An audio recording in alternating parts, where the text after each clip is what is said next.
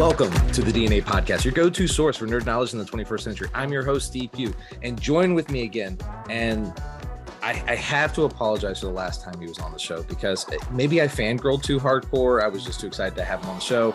But I messed with my son messed with my gain, but my gain was off and he sounded wonderful and I sounded terrible. And so I apologize for that. So I had to get him back on here. Jack the Whipper, my good friend here, sir. And then as well as my adorable, my just always cosplay David Perry on the show tonight. Gentlemen, thank you so much for being on the show tonight. We're going to talk about one of our favorite subjects. One of us has made a very good profession out of it. The other one is definitely an enthusiast about it. And one of us gets kicked out a lot for drinking too much mead. So without further ado, gentlemen, thank you so much. We're going to talk about Ren fairs here. So, but before we do that, we need to do what we always do before every episode is the what have you been up to? David, I think I finally found somebody who's been able to one-up you on what they've been up to. So, sir, Jack, what have you been up to, good sir? Oh, nothing big. Just going out to Hollywood to, film with America's Got Talent and whip a spaghetti target up from in between Simon Cowell's legs. I think that's the highlight. But also, in that time, I got married. What else did I do? Performed at new venues. It's been an exciting year. Hit 2 million followers on TikTok last week. Just got verified on TikTok, Instagram, Facebook. So it's been the year of the whipper, apparently. Dude, that's awesome. First off, props to you. Congratulations on your wedding. I'm very, very happy for you. And I think we're all a little disappointed that you didn't miss and just aim a little too high. With no. A lot of people have said that to me. I believe that. I don't think I wanted to risk my career on that. So I've never been on America's Got Talent. David, have you ever been on America's Got Talent? I would never go on America's Got Talent. Okay. So since neither of us have been on, sir, what was it like to do something like this? Yeah, it was an interesting experience because they reached out to me. And it was more, at least in the very early phases, a lot of them having to convince me to do it just because I was a little nervous about doing it. My big thing was I didn't want to humiliate myself on national TV.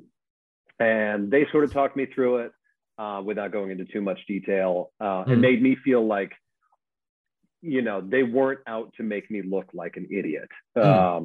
And we agreed to, we sort of agreed on what my act would be, sort of went back and forth, like, does this work for TV? Does this work? And sort of making sure that it would fit into about a 3-minute window.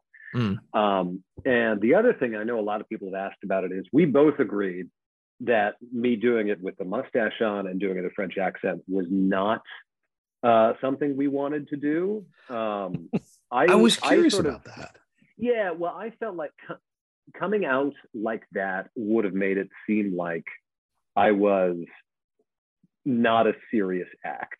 And already, coming out the way I'm dressed and calling myself Jack the Whipper is already, I felt like that was getting right up to that line, and I didn't want to go any further than that. But the experience itself, once we went out there, it was mid-April. It was 2 days of filming. The actual audition that you saw on TV, that was the end of the second day. And it was very nerve-wracking, basically the whole time. Dude, which is interesting because you come from a background of performance acting.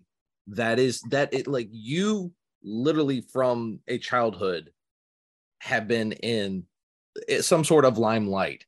And for you to say that is daunting is... Well, there's two things. I mean, one, it's I was performing brand new material. The trick I did with Simon, I had never done on stage before then. I don't know if can you hear my cat in the background? Don't worry, your cat. Cool. We've had dogs, we've had babies. It's legitimately the tattoo episode. There's kids in the background. It happens. Cool. Life happens. We're good. Right. So one, it was new material, and two, it's a new and it's a very different venue, and the stakes are so much higher.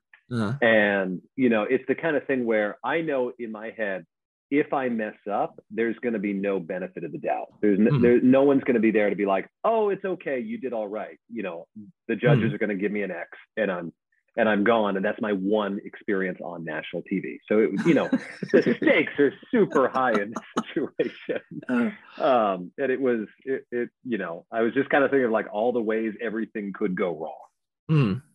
So the Simon trick actually was the one that I was least worried about. One, because I wasn't expecting to do it, but two, because that trick I had practiced so much. I was like, oh, that's fine. I was more worried about like doing the trick where I throw the whip and I catch it. I was more worried about dropping it in that moment, just because my hands would be so sweaty. Oh, I can only imagine. So they came to you.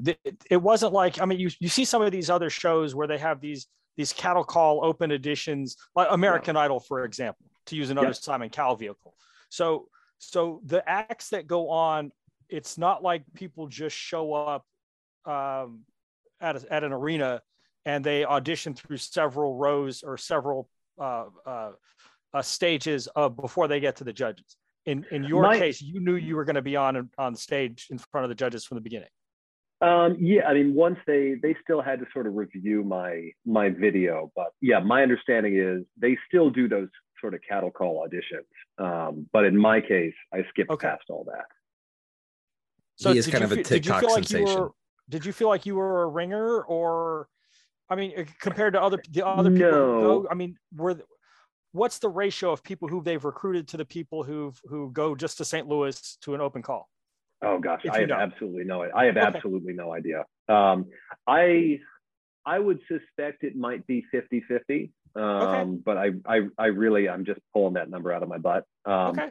In my situation, I didn't feel like a ringer for a couple of reasons. One, I'm a variety act, and they've had, variety acts like me on before. The other thing was, I wasn't even the best whip cracker there that day. There was another whip cracker who I know, Adam Winritz, one of the best whip crackers in the world.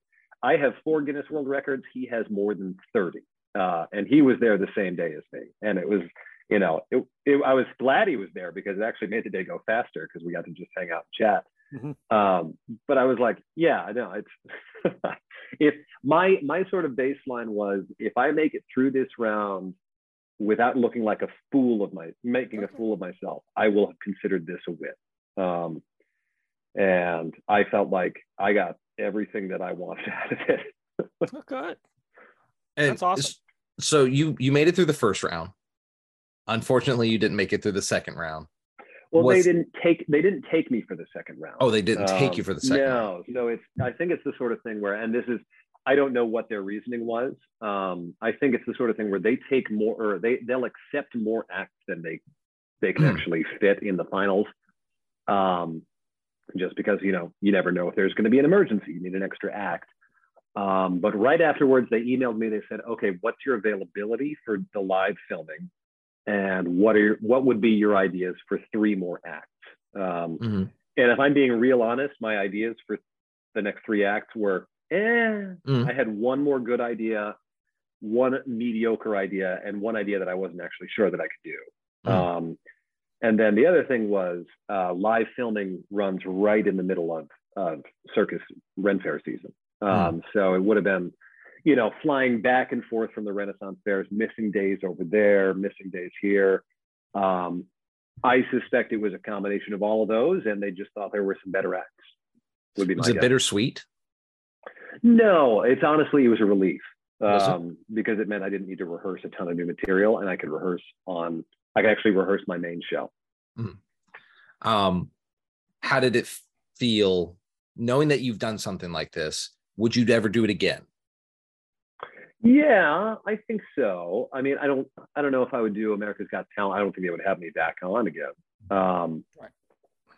It's always fun, and it sort of gets you into the conversation. People see you on the air. They see you on TV. But I don't know because I didn't expect to win. per se. So this was more, let me get some PR. I think it would have to be the right opportunity. I respect that. Now, how did your friends over at Boston Radio treat you after this? It was actually, they were all really sweet. People that I had not, had a whole lot of time to talk to in the last 2 years, especially with most people being at home because of the pandemic. A lot of emails, a lot of people saying, really, really, really nice work. A lot of people saying, there was one person who was like, "Oh my God, you're amazing on stage." I said, "I mean, I've been doing this my whole life." Yeah, I would hope so by now. So I think for a lot of people, it was kind of an eye awakening as far as to, what my other side is. And it was a chance for them to easily see that other side of me. But people have been just, they were wonderful. I felt like being a celebrity for a day afterwards. That's awesome. And I mean, you are very energetic. You have a very magnetic personality, and you're very charismatic with your character, Jack the Whipper. You do great things, and I love it. And I've even had people, I was talking, saying how you were coming back on, and they went and checked you out, or they had seen it and they're going, "Oh my God, he's such a great guy." And it's neat because then I get to do something like this where they get to see that side of you and see the alternate side, the real you, if you will, and they get to learn a little bit more. And I like that. I think that's fun, and it's cool to see behind the scenes. So something like statistically, I think the odds are really amazing here. 1 out of 3 of us have done it, but it's probably something I will never, ever do. David definitely never will do. And it's neat to see behind the curtain of actually what happened and get to experience a little bit with you. So thank you so much for doing that with us, sir. And you're welcome. And I'm so glad you got to do something like that and have fun with it. Good for you, buddy. David, now I need you to one up that. I'm just working. I'm working overtime because I got vacation. I just work here. Yeah. No, I'm trying to think what else. I started watching Rings of Power on Amazon. So we're gonna have to talk about that later. But I really definitely will have to talk about that later. Yes, we will definitely be doing an episode on it. Are you Lord of the Rings fan, Jack? I am, but I am, but not that much. So I have not watched Rings of Power yet. So I liked the first 3 movies. I'm not a hardcore, like my 11-year-old, he is hardcore like Lord of the Rings. I enjoyed it. I am very much enjoying it. We're watching it together. He's also watching Stranger Things with my wife, so he's getting both sides of the spectrum when it comes to nerd culture. So it's neat, and they did a really good job with it so far. But we did not come here to talk about Lord of the Rings. We came here to talk about Renaissance fairs. I'll open up the question to you, because you are the connoisseur here of the Renaissance fairs. For those of our listeners, because there are some out there that have actually never been to a Renaissance fair, what is a Ren fair, good sir? I think a Ren fair would be, it's either a permanent or even sometimes a temporary setup. Generally runs between 2 and 9 weekends, where they basically recreate a 16th century, usually English, sometimes Spanish village in Europe. And it's a festival day. All the houses are basically booths where you can buy things that you might have found in a Renaissance village in Europe at the time. You have entertainers who are performing.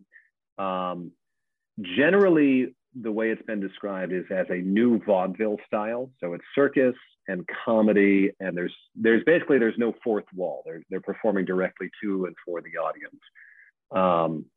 And of course, there will always be jousts and almost always turkey legs. Turkey legs, yes, covered in bacon. Now, because you're a New Englander, and I never get to ask this question, so I'm excited about this. We have the Big E here in the lovely New England, and it's actually here in Connecticut. So we must be part of New England then if we have the Big E. I'm just, for previous conversations. I think Connecticut is technically part of New England. It's just not accepted by the rest. The accepted part, we're like the bastard child. I don't think Greenwich, Connecticut is exactly New England. No, I definitely will agree with you there. But the Big E, it's how comparative would you say Renaissance fairs are to something like that? A Big E, a big fair.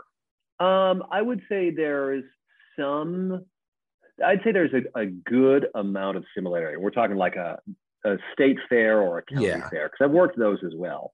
I would say there's a lot of similarity. It's just everything is themed, because you go to a state or a county fair, there's going to be entertainment, there's going to be shows, there's going to be shopping you can do, there's going to be fair food, festival food you can get, there are going to be games you can try. There are some differences. So like, I know most of the festivals I've worked, and I am not usually playing the games, but most festivals I've worked, I feel like the games are just like, yeah, it's fun to throw knives and shoot bows and arrows and throw axes and ninja stars and all that. It's not necessarily, hit 3 targets and win a prize. It's just like, hey, give me $5 and you can throw a bunch of knives. Done. So yeah, totally safe. By the way, drink this honey alcohol. Also, you've always got mead. And it's funny because, I've been at King Richard's for 14 years. I worked a bunch of years as a kid. I actually haven't been to that many different Renaissance fairs for that long. I'd say the festival I've worked the most besides King Richard's is probably Louisiana, which is 7 or 8 years now I've done that. I did it 4 or 5 years at the New Jersey Fair. I did 3 weeks at the Sterling Festival in upstate New York. It's sort of like I've stopped in at a bunch of festivals, but with my full-time job, it is hard for me to get to more than 1 or 2 just to work, much less as a patron. And I also haven't gone as a patron that much. I was going to ask you that. How often do you get to go as a patron? Once in my life. Oh my. We'll have to change that. All right. We're going to have to fix that for you, because you poor guy. That's heartbreaking. But I'm going to open up this question. Yeah, go ahead. When you go to a fair, do they recruit you, and do you have to sign on for the entire season? If that fair runs, for example, for 8 weeks, do you have to sign on for all of the 8 weeks or just certain weekends, or how does that work? It depends on the fair. So, Colorado reached out to me over the winter and they said, we'd like you to come out. And I said, it's a June, July, August fair. I said, I can't make that work with my job. I can come out for 2 weekends and do that. And they said, we don't do partials. But I just did opening weekend at the Maryland Fair, and they run, the next 7 weekends. And then I'll be going down to Louisiana for 2 of their 6 weekends later this year. So some festivals are willing to do it. Generally, I've found the fewer other festivals are going on, the less they're willing to let you do that, because they're like, what else do you have going on? Come, just, come work for us. When you go to a fair, because I've seen at some places they have campers, or they'll have a little village where all of the performers and the workers live. Now, do they live there for the entire 8 weeks, or do some people go home? You mentioned you had a job, so is the Ren Fair a side hustle for you, or just something that you enjoy doing to make some money on the side, or how does that work? It's definitely a side hustle for me. To answer your first question, it's a combination. So some people are living there the full 8 weeks. Some people are driving or flying home. Maybe they live 6 or 7 hours away. It's enough to drive back during the week, but not to drive back at night, obviously. And for me, my situation is, how much can I perform that I still have time to take a vacation and that I'm not completely run ragged at times. And right now is my really busy time. I started performing last weekend of August, and my next fully free weekend will be the weekend after Thanksgiving. Okay. Now, if you wanted to make this a full-time job, could you support yourself going on the Ren Fair circuit as a performer? Oh, yeah, as opposed to a vendor? Yeah, absolutely. Vendors can do it. Performers can do it. I think I even know a few cast members who do it. People who play, nobles or kings and queens. But as a performer would probably, certainly be possible. Being a solo act makes it a little bit more complicated, just because, you're the only one getting paid, but you're also the only one with the expenses. So, that creates a little bit more tension, but certainly I think it would be possible. So do you know most of the other people who go on these circuits? I would imagine that there is a community of Ren Fair performers, whether it's within whatever it is that you do, as opposed to the falconry people or the knife throwers or the jousters. Is that a big community? Is it a small community? Is it transient? I mean, do some people last 3 or 4 years and then they're gone, and then other people come in, or do you have people, oh, so and so's been doing this for 25 years and they can't do anything else because they have a liberal arts degree, or how does that work? It's a little bit of everything. It is not a big community by any means. You know, I'll see some of the same people in Louisiana that I see at King Richard's. Actually, a big reason I went to Louisiana is because it had so many people who used to work King Richard's but had stopped working there. And I was like, I go down there, all my friends are there. So let's go down there for a couple of weekends. But there are people who've been doing it, you know, who will do it for a few years and leave, like you said. And there are people who have been doing it for 40 years, 50 years. And then you have people like my dad, who's performing with me at King Richard's again this year, who did it back in the 80s and 90s, left for 25 years, and now he's back just to, you know, make a little bit of extra cash before he retires.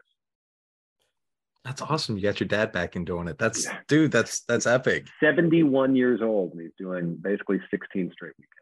So if he's been doing if he's been on the Ren Fair circuit since the 80s, I would be interested to ask, how has it changed? I mean, because I always felt like people who go to Ren Fairs and Star Trek conventions were kind of just, you know, the people that were out there, the weirdos, for lack of a better word. Well, nowadays, I mean, I go to the Ohio Ren Fair, which is up in Dayton near me.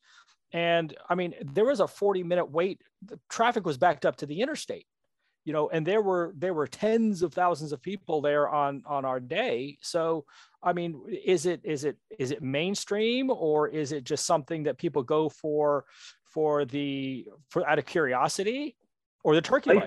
I think it's become more mainstream, just sort of as nerd culture has gotten more acceptable over the last, you know, 15 years or so. I know the crowds we pull now at King Richard's were not what we were pulling when I started back in 2008. Okay. Significantly higher. And what I kind of associated with was two things. We started doing Harry Potter weekend, and that just like blew up among the like younger millennials. Oh, sure. Right. And then also they started doing a Game of Thrones weekend. And I was like, this makes so much sense. You have basically, in my lifetime, I'm in my mid 30s now. I grew up with Lord of the Rings movies, which were all great movies. I'm talking about the original 3, great movies. Then you had Harry Potter, which is like it's not, you know, medieval fantasy per se, but it's still magical fantasy, you know, stuff like that. And now as adults, we have Game of Thrones, or had Game of Thrones before season 8 happened. Well, we have, we have the new show that came out too. Now, yeah, Fire and Blood. Yeah. But so it's like, I think for my and of course you also had Princess Bride growing up. So I think fantasy and, you know, Renaissance medieval nerddom, I think is it's sort of been with us our whole lives. And so as, you know, my generation, millennials, kind of enter their, I don't know, prime spending years, as much as that may or may not be, we'll see in this economy. Yeah. You know, I think that's helped push it into the mainstream. I'm curious to see what happens in the next, you know, 5 years. But I said that, you know, after season 8, which was, I think, 2017, 2018. And the crowds are not any lighter since, you know, Game of Thrones ceased to be Game of Thrones. Do you think it's our generation? Because, you know, both millennials here. Do you think it's our generation is just the nerd culture generation, if you will? Because we have grown up with all the electronics, the Sonys, the PlayStations, the Xboxes, and all the gamings of that. And we grew up, let's say, in 2000, what was the first X-Men / and Spider-Man movies? They were early 2000s. 2002 was the first Tobey Maguire Spider-Man. I don't remember the X-Men movie. But. So we were in our teenage years there. Yeah. So that kind of coerces like our whole development into adults. And now you have spending money. That's true. Because I'm Gen X. Some of us have kids. Right. I'm Gen X, and that's my experience with G.I. Joe toys and all the other things from the 80s. It's folks that now have disposable income and doing the things that you like. Okay, so I'm also curious. You know, you mentioned earlier a second ago that Ren fairs are set usually in a 16th century, 16th, 17th century setting. How has the proliferation of fantasy at Ren fairs changed kind of the vibe? Is that good or bad? Because now you can't go to a Ren fair without seeing fairies or without seeing wizards or Link or, you know, all of these that are not, you know, 16th century European medieval knights. I feel like that was always the case, or at least as long as I can remember. So 2008 was my first year as an adult doing Ren fairs. And even then, I remember there were guys who dressed up like as space troopers or stormtroopers. Link was always common. Back then, Jack Sparrow was really common. Okay. Even though that would be 100 years too late, at least. Sure. And let's be honest, my costume and my character is probably 200 years later than it should be, but no one knows. So I don't know that historical accuracy has ever been super hardcore, at least not at the festivals that I'm working. There was a festival I worked that was a medieval fair, and they were big on it to the point where they would tell people to get different costumes for it to be more in line with medieval outfits. I do not work that fair because I would not be able to fit in. Because a lot of my show is also me pointing fun at, you know, I'm not going to come out there and blatantly say like, hey guys, it's 2022. Although actually sometimes I will, if there's a joke to be had there. But I'm a big fan of people are here. Let's entertain them based on the comedy of the day. I'll throw in modern memes. I've been singing Chrissy Wake Up a lot in my show over the last few weeks. You know, it's a lot of that. But you're a showman. That's what you do. You do it well. Well, I think that's the big thing is you can be, and this is my father talking, you can be an artiste and be completely true to your medium, to your form, or you can be, which is what I consider an entertainer, which is people are there to have fun. And the more you can make them laugh, the more you can make them enjoy themselves during that 30 minutes, the more successful you're going to be and the more work you're going to get. So that's sort of my approach to it.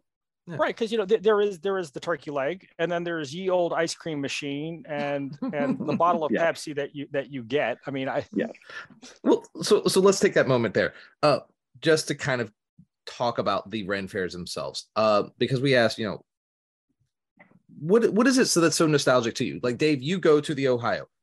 What is it about the Renaissance Fair that makes you want to go to it? I like kind of the suspension of disbelief. I kind of like the fantasy aspect. I like the shopping, because where else can you buy leather bracers and armor and chainmail, dice bags and all that other stuff. But at the same time, I also really enjoy the performers, because otherwise it's just one big shopping bazaar of stuff that I could probably get less expensively from a sweatshop in Pakistan through Amazon. But I can't go and I can't see jousting, and I can't see some of the mermaid performers, or I can't see the jugglers or the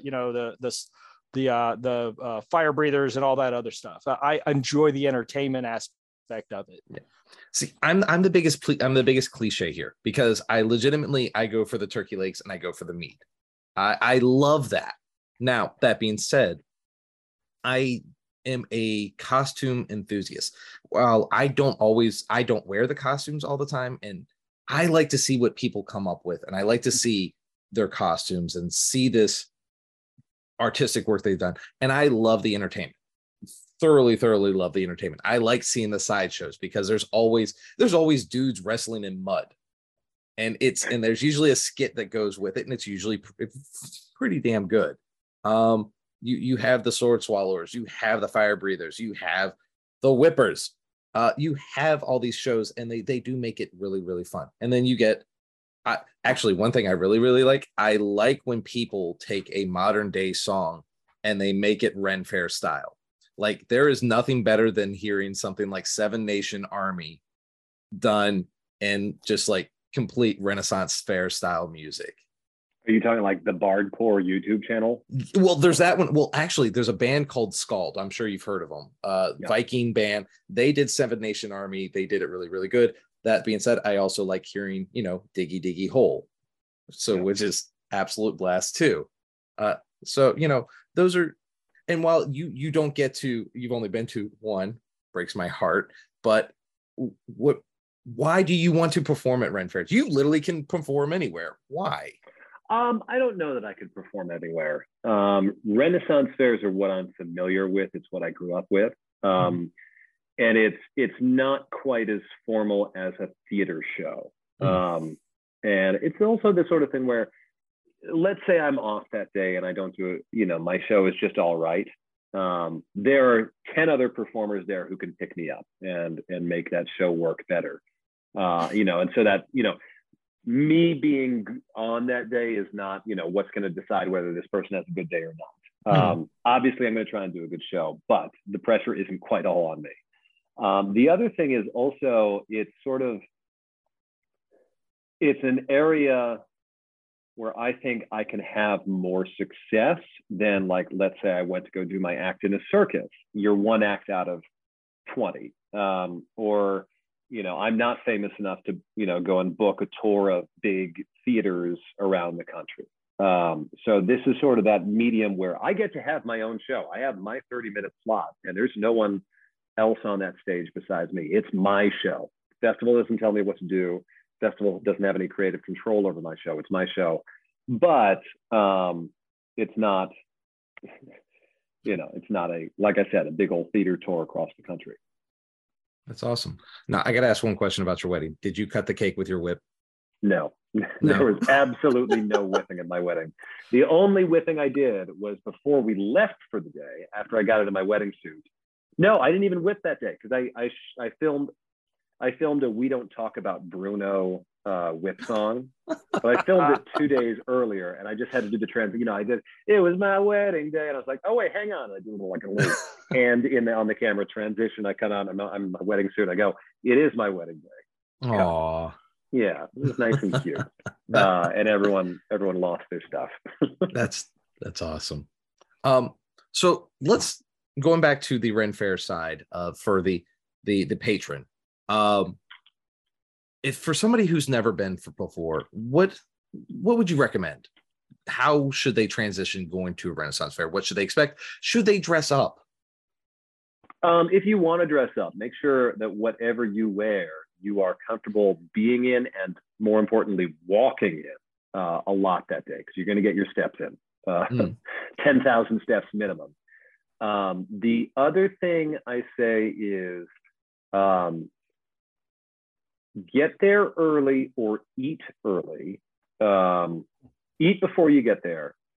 If you're a morning person, get there early, but get there earlier than you think you should, because there is a lot to see. If you've never been to this particular venue before, and there are, every venue is going to have 6, 7, 8, 9, 10 different performers that you can see, plus the joust, plus people in the street, plus cool shops you're going to want to check out. There is an entire day's worth of entertainment, probably multiple days worth of entertainment at every, decently sized Renaissance festival you go to. And that includes King Richard's Fair, that includes Louisiana, that certainly includes Maryland, I think, which is, I believe, the second largest in the country in terms of attendance. So there's a lot to see. So get there early. If you're coming to King Richard's, definitely bring cash so you don't have to go to the ATMs, because a lot of the stuff is cash only. And I always say, like I said, eat before you get there. Basically, the less time you have to sit waiting in line, the better.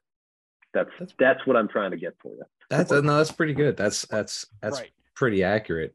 And your costume, break your shoes in before you go to the fair. Yup. And wear your costume in the heat, because most of the summer Ren fairs can be as hot as blazes. And make sure that in your costume, you can go to the bathroom without taking the whole thing off. That's a very good point. One valid point you guys both missed, and I'm actually disappointed in you. Make sure you have a proper place to store all your money. Depending on what kind of costume you have on, you may not have pockets. So yeah, I have never had to carry money on me at the fair any more than like what I could just fit in my pocket. That's fair. Yeah, no, that is fair. You're up there performing and everything, and just shoving the dollars down your shirt that the ladies throw at you and everything. Yeah, exactly. So there's a backstage area for all the performers. So you can leave all of your things there. Do you ever change into Muggle clothes and just walk around?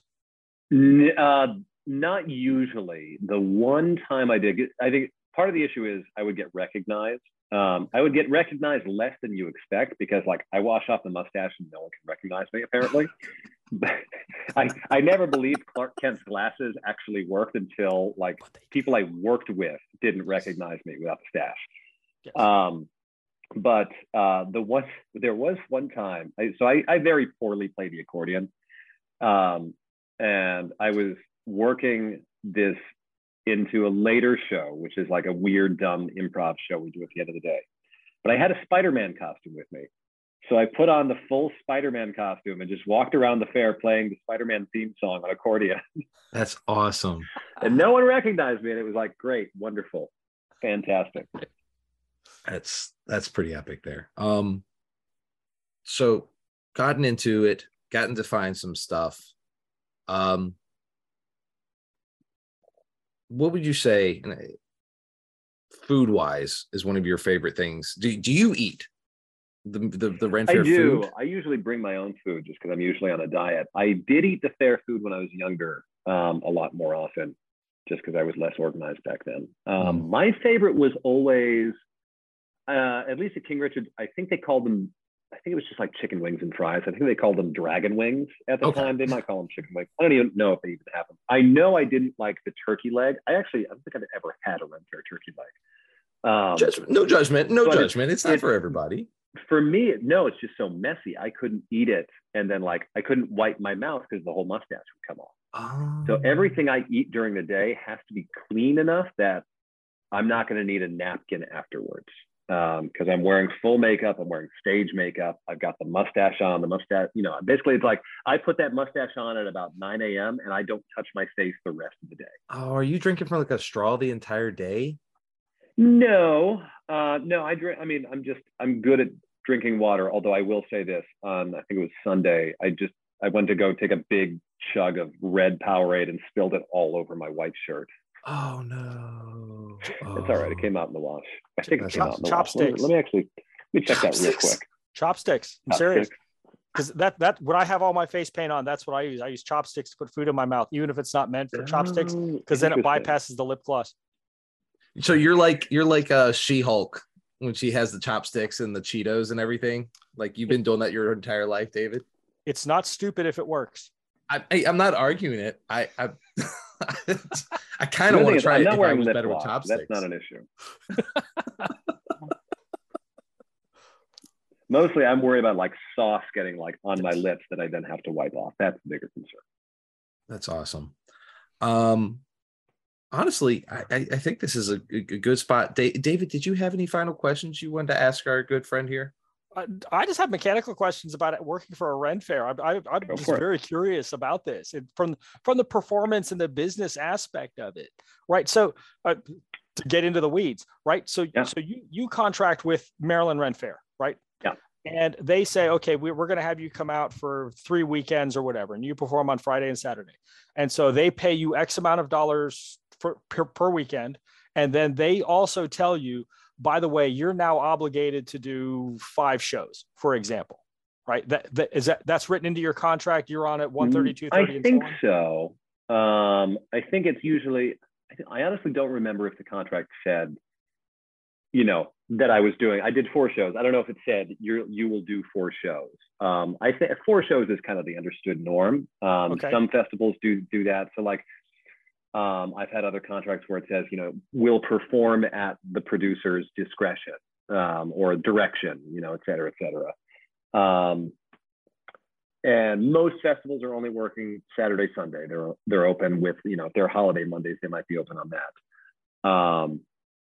But I would say generally, yeah, you got the gist of it. And when you are working, right? So you talked about working. Do you schedule you talked about needing some time for vacation. Do you just think to yourself at the beginning of the calendar year or whatever for next year, you're probably planning into 2023. you think I'm going to do this, this, and this in, March, April, May, and then this June, July, August, and then I'm going to take, October, November off. So do you have to plan your year out in advance, or how far out do you as a performer have to schedule yourself? I'm in a weird spot because, for so long, I haven't been doing that much. So, okay. For me, all my shows are basically fall shows, King Richards, Louisiana, and Maryland. And so King Richards, I'm already under contract for 23. So that's already in the books. And so I know that, I know how much vacation time I need to have when we get to whatever it is, August 31st, to make sure that I have enough time to just, take a weekend here, maybe take a full week off in between weekends, just so I can get some rest in. Most of the time during fair season, I'm taking Monday, Tuesday of every other week off, just to give myself 2 days off. Now, as far as negotiations and contract signings, those are usually done, I would say, and I'm kind of guessing here because I'm not full-time, generally 6 months in advance, I would say. Okay. So King Richards will start negotiations basically the second the gates close on the final day. I've sometimes even signed a contract for next year before the end of the final day. But a lot of festivals, it's sort of Maryland reached out, I want to say January for a September show. Or for an August show. So that would have been 8.5 months in advance. And it was still a couple of weeks after that it was all finalized. So it sort of depends on what the festivals are willing to tolerate as far as insecurity or, things that are still in limbo. There was an instance last year that actually the reason my dad came back was there was an act that pulled out of King Richard's Fair for 2021. I want to say in June. So 3 months before opening. And the entertainment director mentioned me and she goes, "Is there anyone who might want to perform?" I said, "Well, my dad, I think, has some free time. You want me to tell him to email you?" She goes, "Yes, absolutely, please." So, that's awesome. It kind of just worked out that way. And he and I had just, we had just been hanging out talking, and he had kind of mentioned well, maybe I'll do some Renaissance Fair years before I retire. It just happened that way. That's a long-winded answer. Because I forgot to ask this question, and I want to ask this. What is kind of going back from the patron side? What is the amount of money before buying crazy amount of stuff that the average patron should expect to spend on a Renaissance Fair? I'm going to take out the gate because the gate fluctuates so widely. So, not counting whatever it costs to get in the door. From there, if you want to spend, if you're looking to be on an absolute complete total budget, $20 a person. And that's, if you have a big meal. So, let's say everyone has lunch, everyone has a beer. You can get by with $20 a person. Probably even less if you don't eat or drink. You don't have to tip the performers. I obviously, as a performer, appreciate when you do tip the performers. But it's, a tip. If everyone, look, let me put it this way: if everyone in my crowd tipped me $1 at each show, I would pull record hats easily every single day. So very clearly, people are not all giving $1. So, if you give $1 to a performer after their show, you have done your part as far as I'm concerned. Nice. That said, I still ask people for 5, 10s, and 20s because not everyone gives $1. Yes. Beyond that, you may want to go shopping, and things that you want to buy may range from $5 or $10 all the way up to $600, depending on what you get. You might get, so the sash I wear in my costume is, I think, $25 from a company called Maresca. They're at a bunch of different festivals. And then last year, because last year was a good year, I decided to spend $600 on a Roman gladius from Sabersmith, which is, they handcraft all of their swords. They are amazing swords. They are real swords. And now I have a real Roman gladius. What will I do with it? I have no idea, but I've wanted one since I was like 20 years old. So now I run around your house in your underwear saying this is Sparta, you know? Yeah, there you exactly. It's Roman, it's gladius. It's not Spartan. Sorry, my bad. I wasn't going to go there, but you know what? I wanted to make a joke. Shut up, David. So you said that you typically do 4 shows a day, right? You contract to do 4 shows a day. Do you usually, yeah. Okay, so for each show, do you do the same show 4 times, the same 30-minute set, or do you have, in case somebody were to come back, if they come to the 10:30 show and the 1:30 show and the 3:30, are they seeing the same thing 4 times, or do you have 4 different sets that you do throughout the day? It depends. So at King Richard's, I try to alternate. I have 2 different shows, 2 distinct shows. The only similarity is that in both shows, I will start them by singing a whip version of We Will Rock You, because that song works. It introduces everyone to the bit of the musical whipping that I'm going to do. And I have yet to find something that is better than it. So then from there, I'll do about 5 to 10 minutes of musical whipping from audience requests. So that's all improv. So that'll always be different. But then the scripted parts that go another 15, 20 minutes after that, I have 2 different versions of that. So 2 different shows. That's at King Richard's, which is close to home. I can pack extra props. I can bring extra props. When I'm at another festival, usually what I will try to do is maybe do 3 shows that are all the same. And then the last show of the day will be kind of a funky, weird show where I'll do different stuff. That was what I did down in Maryland. But Maryland was easier because I drove to Maryland. Louisiana, I fly. And, you know, suddenly we're getting into the luggage weight requirement, yes, which is something that I have hit more times than I care to admit. And the TSA search process. Yes, yes. Oh my God, I can't even imagine. Everything in the props has to be checked in a check bag. No question about it. So that becomes that issue. So Louisiana, it might be like, hey, come back to the last show and I'll have 15 minutes of different material. But it's, you know, we'll see. Okay. And this last thing I have, just how do you think COVID has impacted Ren fairs? Because it seems like there after COVID, the first in 2021, after everything started opening again, and they started, you know, because in 2020 everything was just gone, and I don't know if that bankrupted people or ruined, you know, a lot of artists or performers at these, but in 2021 and even this last year, it seemed like there were just gobs of people who were looking for an excuse to spend money. They were looking for an excuse to get out of the house. I even ran into vendors who they were like, oh, we've been here for 3 weeks and we are completely out of stock. And I've got so-and-so back at the house and wherever they live, just making capes again because they sold out so quickly. What have you observed? So that sword that I got, you know, took 9 months to come in.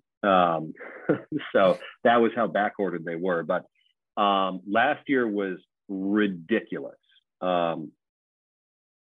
King Richard's Fair, which is an outdoor venue, reached capacity. I don't know of anyone who went bankrupt from it, but I'm not totally cued in on the community, so I might have missed something.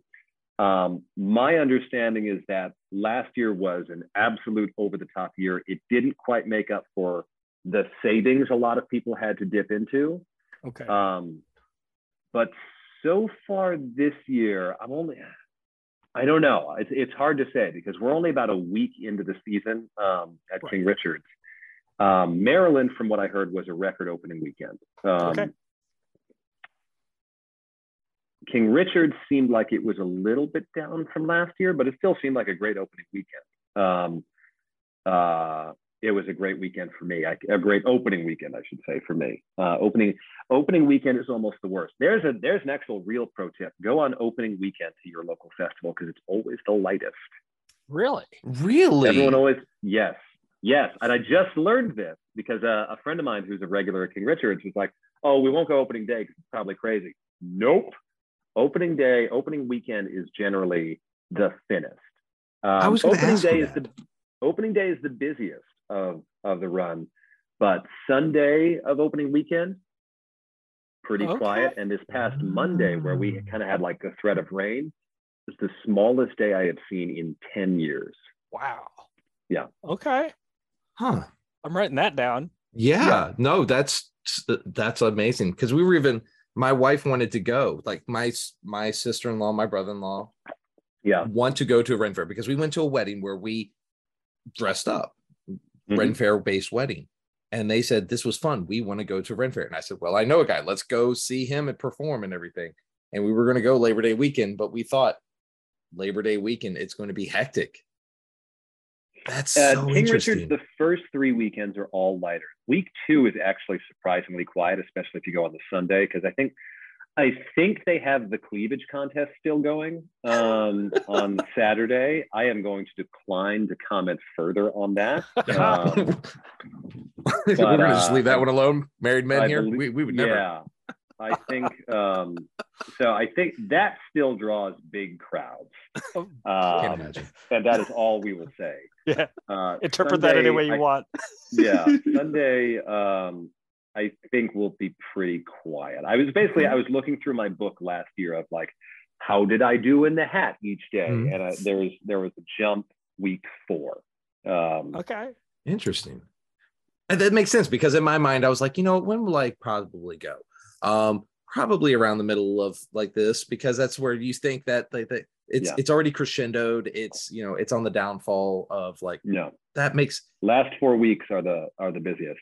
That's so interesting. Good to know. There's another fun fact for patrons. So should we also watch to see if there's a chance of rain? I mean, does that also keep crowds away, or once somebody's bought their ticket, or are they just going to go anyway?